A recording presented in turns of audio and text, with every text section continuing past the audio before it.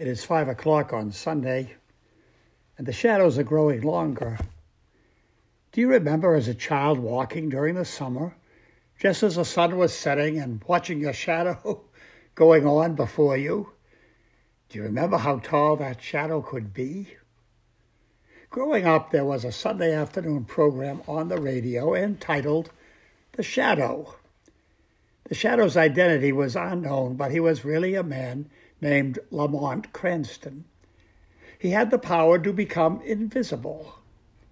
I think the program was on around 2 or 3 o'clock on Sundays. I do not remember if my sisters listened to that program, but my oldest brother Milton and my next older brother Billy and I listened every Sunday until my mother and father listened one Sunday, and they thought that program was unacceptable.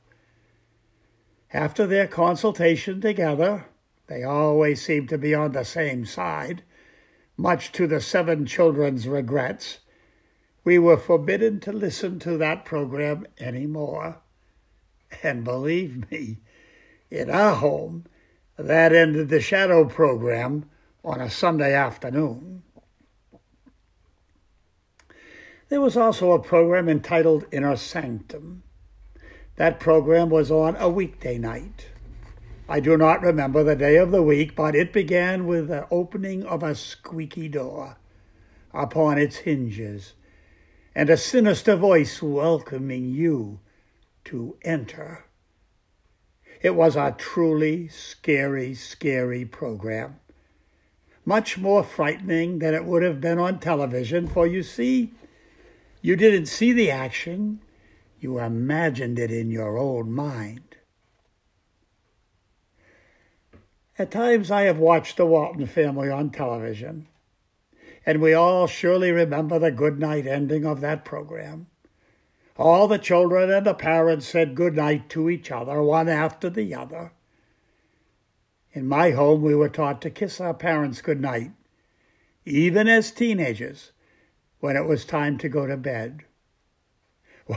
When we were in college, that practice continued, which meant that if by chance you had had a beer and you kissed them goodnight, they would know you had ingested alcohol. Woe unto you if you had shared a beer with your friends. But we did say goodnight to our parents and to our siblings, somewhat like the Waltons. At night, when in bed, we would call out goodnight to each other. All 5 oldest children, me the youngest, listened one night to Inner Sanctum, and it was truly a haunting story. It seems an Egyptian mummy had been brought into the home, and it was placed in the library. I believe it had the power to kill or injure someone. And in the program, there was a woman named Helen who was frightened by the sarcophagus and the mummy it contained in the library. She went to bed at night, and dreading the darkness, she turned off her light. In the darkness, she heard these words, "Helen, Helen, come down to the library. Helen, Helen, come down to the library." Lying in the darkness, you shuddered at those words. "Helen, Helen, come down to the library." And in your mind you were saying to Helen, "Oh, Helen, Helen, don't for anything go down to the library."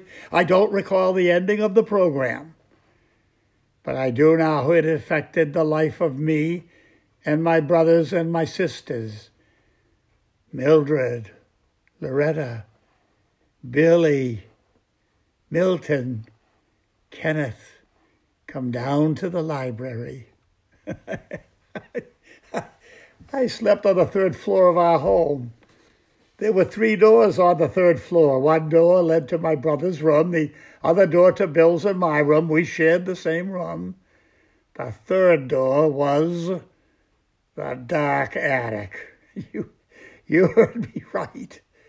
You heard me right. The dark attic, fearful, no window, roof slanting inward, dark attic. When you went to bed at night as a child, you walked quickly by that door, not even glancing at it. And there you are lying in bed in the darkness. The wind is blowing outside the house. The shadows from the trees are moving up and down, up and down. There are shadows on the shades you've pulled, and then you hear one of your siblings' voice saying, Kenneth, Kenneth, come down to the library.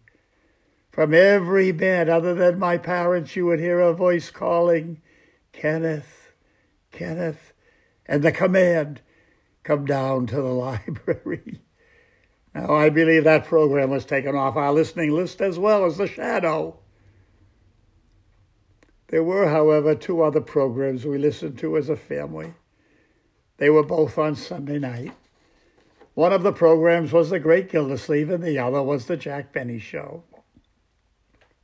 My parents' bedroom was the largest one in our home, and on a Sunday evening, we 7 children would gather there with our mom and dad.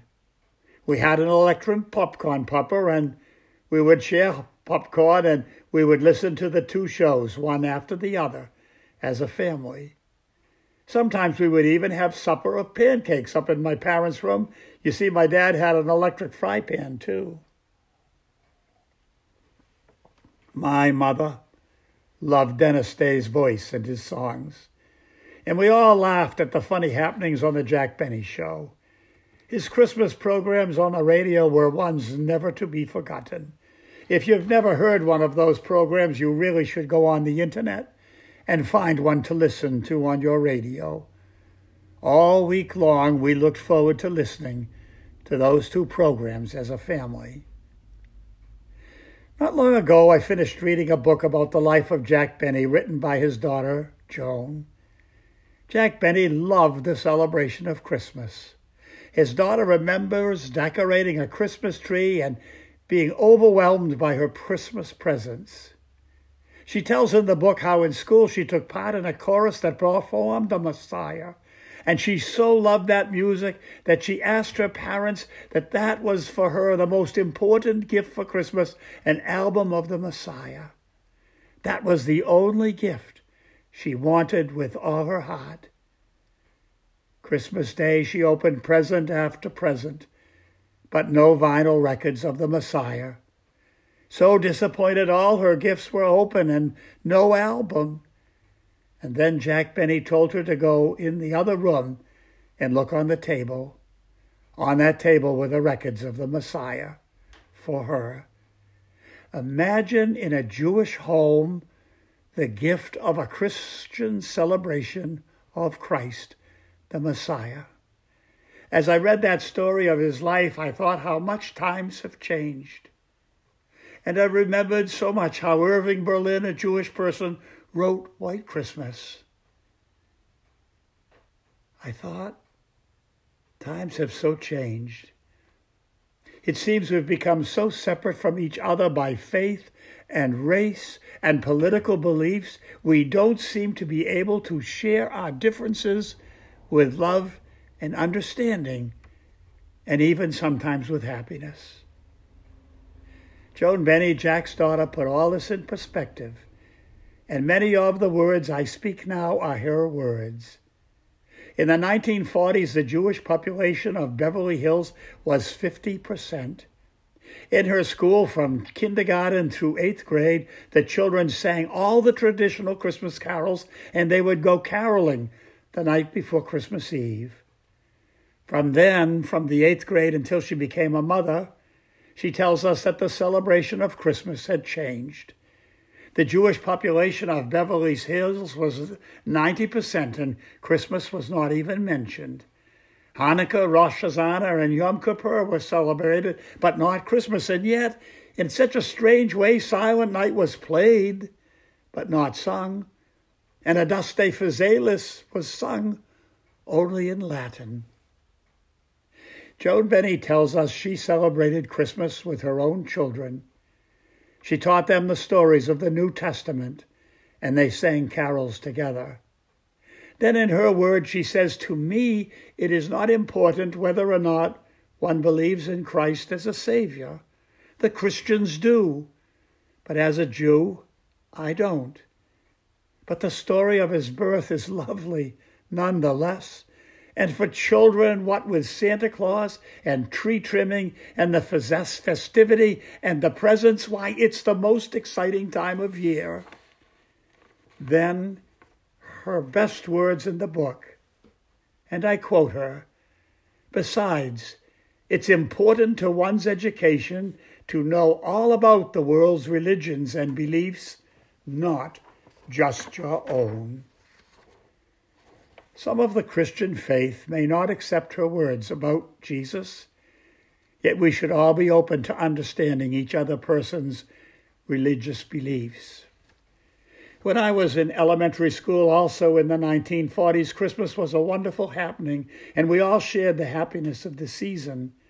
It was a part of our school experience. As a child, I did not understand the holy days of those of the Jewish faith. Indeed, we should have been taught about Hanukkah and Rosh Hashanah and Yom Kippur and the sacred days of other faiths. But now I think it's time for us in this country to recognize our religious differences and be tolerant and understanding of each other. My faith is the Christian faith. I believe Jesus is my Savior and that he taught me what God is like, loving, forgiving, accepting of me and my humanity. Through my love for Jesus, I have sought to bring his teachings to others. But as I was taught in seminary, that can only be done with love, never ever by condemnation or ridicule or at the point of a sword. At present, our public schools seek to be secular and seek to keep religion out of our schools. This pastor accepts that, but also wishes that schools could teach our children the basics of the predominant religious beliefs of the various people of our nation. After these years of confusion and of COVID, we need a faith and a hope for the future. I am so thankful for my religion and my beliefs. They have helped me all through my life to live at times in adversity, in happiness, and yet to always continue to believe in the goodness of our Creator.